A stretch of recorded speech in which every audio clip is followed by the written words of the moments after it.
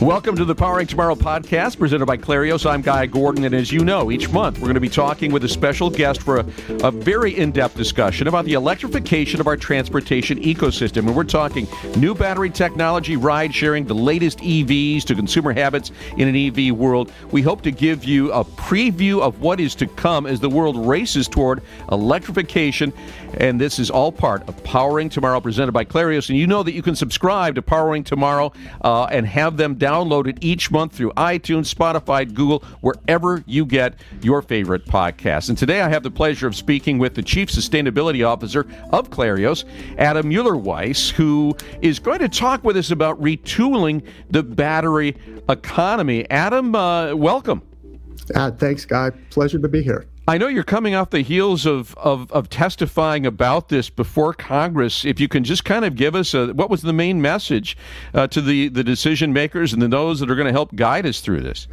Well, first and foremost, the demand for energy storage for batteries is going to increase exponentially. The Department of Energy estimates that we need a fourfold increase by 2030 alone, and that's for mobility and for stationary applications. So when you think about that kind of increase in the need for batteries, it requires materials. It requires, the responsible management of those materials, sustainable, resilient sourcing. It requires understanding how those materials can be used for the right application so you can get the most value out of them.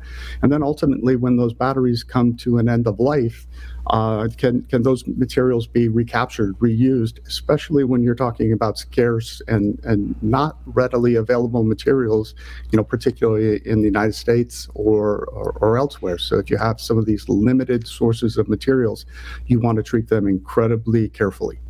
In terms of how we're addressing this as a nation and an industry, what other coalitions or what other think tanks are working on this kind of a Gordian knot, especially when we see competing battery technologies and really not knowing what part of the battery economy we're retooling? Well, first and foremost, when it comes to coalitions, there's a lot of smart people working on this, and I'm blessed to be part of a coalition that we created with several automakers, some of the aftermarket retailers, and large users of batteries called the Responsible Battery Coalition. Okay. That group is working with academics, the University of Michigan, and others to try to figure out how do we responsibly manage the batteries not only today but tomorrow, and take some of the lessons learned. We've also been a key protagonist to create a global battery alliance, because these materials and global batteries, the demand for batteries doesn't end at a border. So this is truly going to be a global transformation. If I take a step back, I drove in today, I saw a 1976 Ford Ranchero. It was powder blue, and it stuck out like a sore thumb. And you think about that, that's about the vintage of my first car, and right. You compare it to the kind of cars we have today, it's just mind-boggling. And I think one of the things we fail to do is kind of take a step back and figure out, how did we get here, and what can we learn? I wish I had a crystal ball, and I told Congress this, that there's a lot yet to be determined. It's a bit like the world as I would imagine before Henry Ford introduced the Model T, when you had horses and cars sharing the road. Right. And there's challenges that we didn't even anticipate when you thought about more cars on the road. Things like rules of the road or paved roads, and a lot of innovation, a lot of different dynamics as it related to global trade and materials, and what Henry Ford actually had to go through to set up the supply chain for the Model T. That's what it feels like today.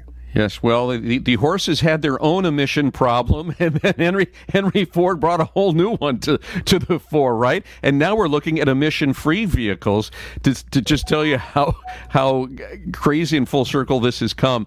In terms of in talking with General Motors, for instance, at the beginning of this, the whole idea of scarcity of battery resources is an issue, and I asked him about it, and they said, well, that's a problem going in, but we'll be able to recycle batteries, and it won't be such a problem going forward.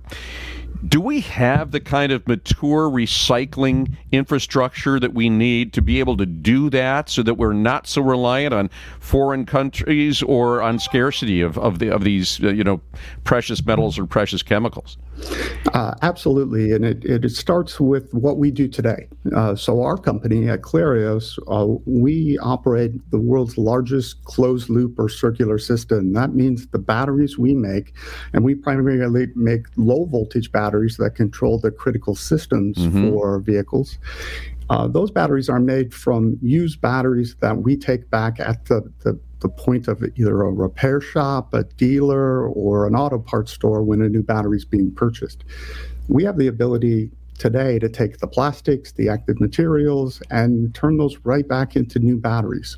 Those lessons learned over the past 100 plus years can be applied to the next generation of products and chemistries. There's a few more nuances that obviously need to be considered, but it's GM is right. There are opportunities to collect and recover these materials. That's what we're working on at Clarios with the Department of Energy. Right. The Department of Energy had a prize to actually identify some of those key components that need to be addressed to unlock that opportunity to recover the materials from the new batteries in the marketplace. But the fact that they're sponsoring a competition to do that tells me that maybe we're not there yet in terms of having this. Well, you have a closed system for lead acid batteries.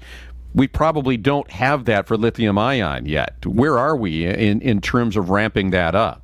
So if you think about lithium ion, we're a bit like the early automobile before Henry Ford introduced the Model T, when you had large quantities of vehicles with a set of technologies. There's still relatively few electric vehicles on the road today, and those batteries are going to last, particularly the high voltage batteries, for quite some time.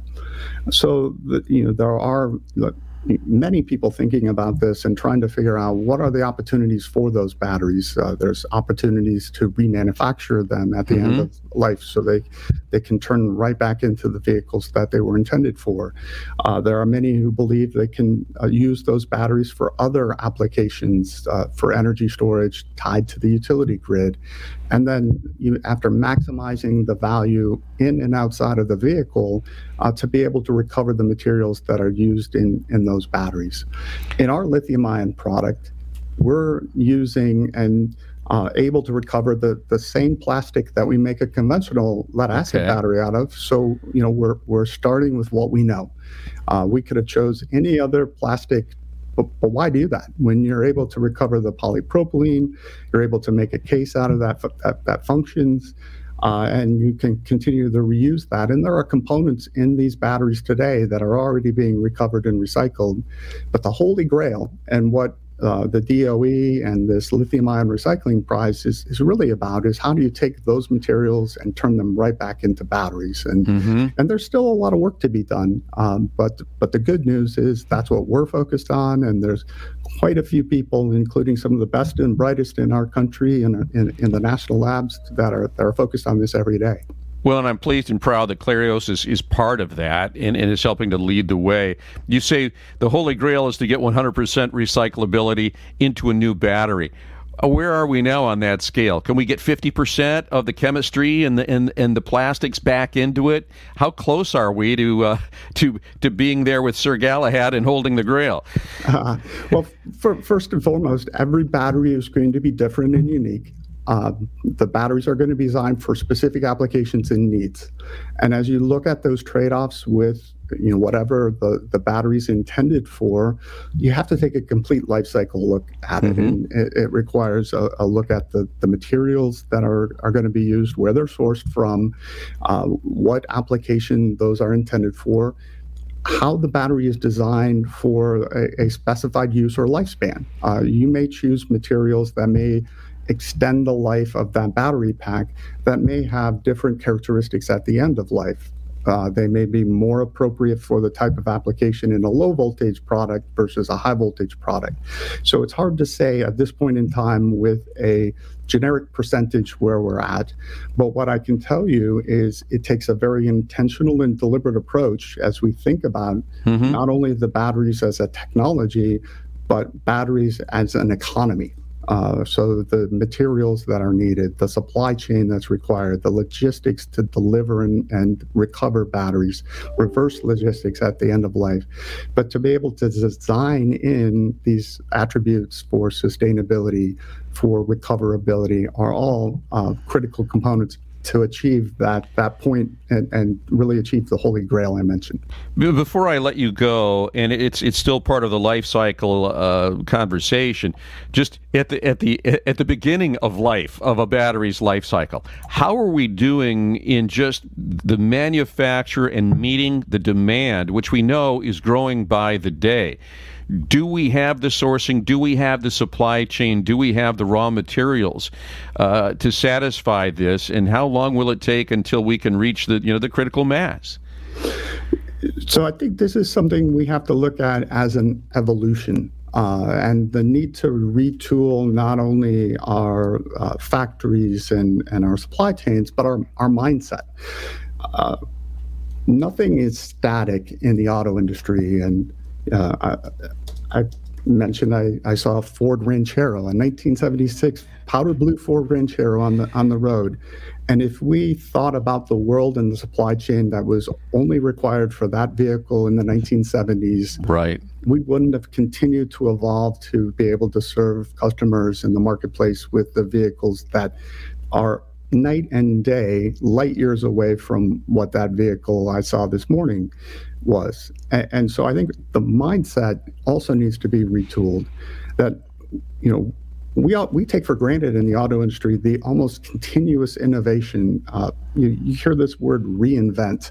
Yeah. I think that's rehash. That's not what we do in the auto sector. We continue to invent, continue to evolve.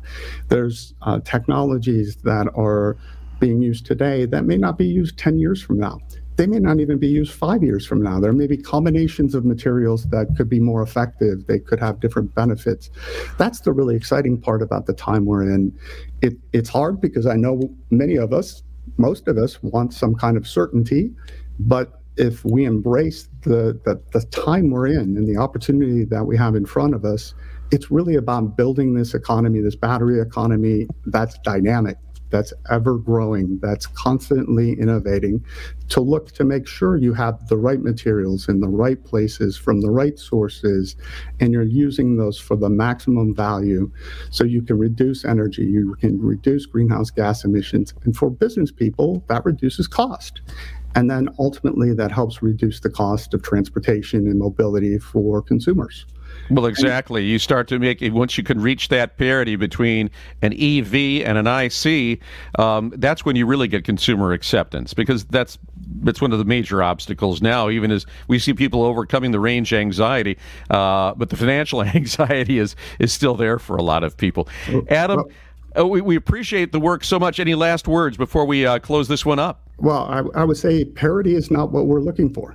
If Henry Ford was looking for parity with the Model T, we would be stuck in a certain point of time. Right. We need to look beyond where we're at today, some of the issues and challenges, because we're really getting this thing started. And this is the opportunity for us in the automotive sector. This is certainly the opportunity for us in Detroit to embrace what we know how to do.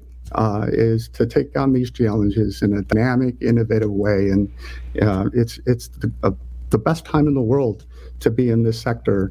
But parity is not what we're looking for. We're looking to exceed and excel well beyond what we have today, and that's the exciting part. Amen. Adam Mueller-Weiss, who is the Chief Sustainability Officer of Clarios, we thank you so much. Thanks for being on Powering Tomorrow. Thank you, Guy. And we appreciate the work you're doing with the Responsible Battery Coalition on behalf of all of us seeking sustainability. And thanks for being with us today for the Powering Tomorrow podcast presented by Clarios. Don't forget to subscribe to each month's podcast. It'll be downloaded straight to your device. We'll have another exciting discussion next month. Until then, I'm Guy Gordon.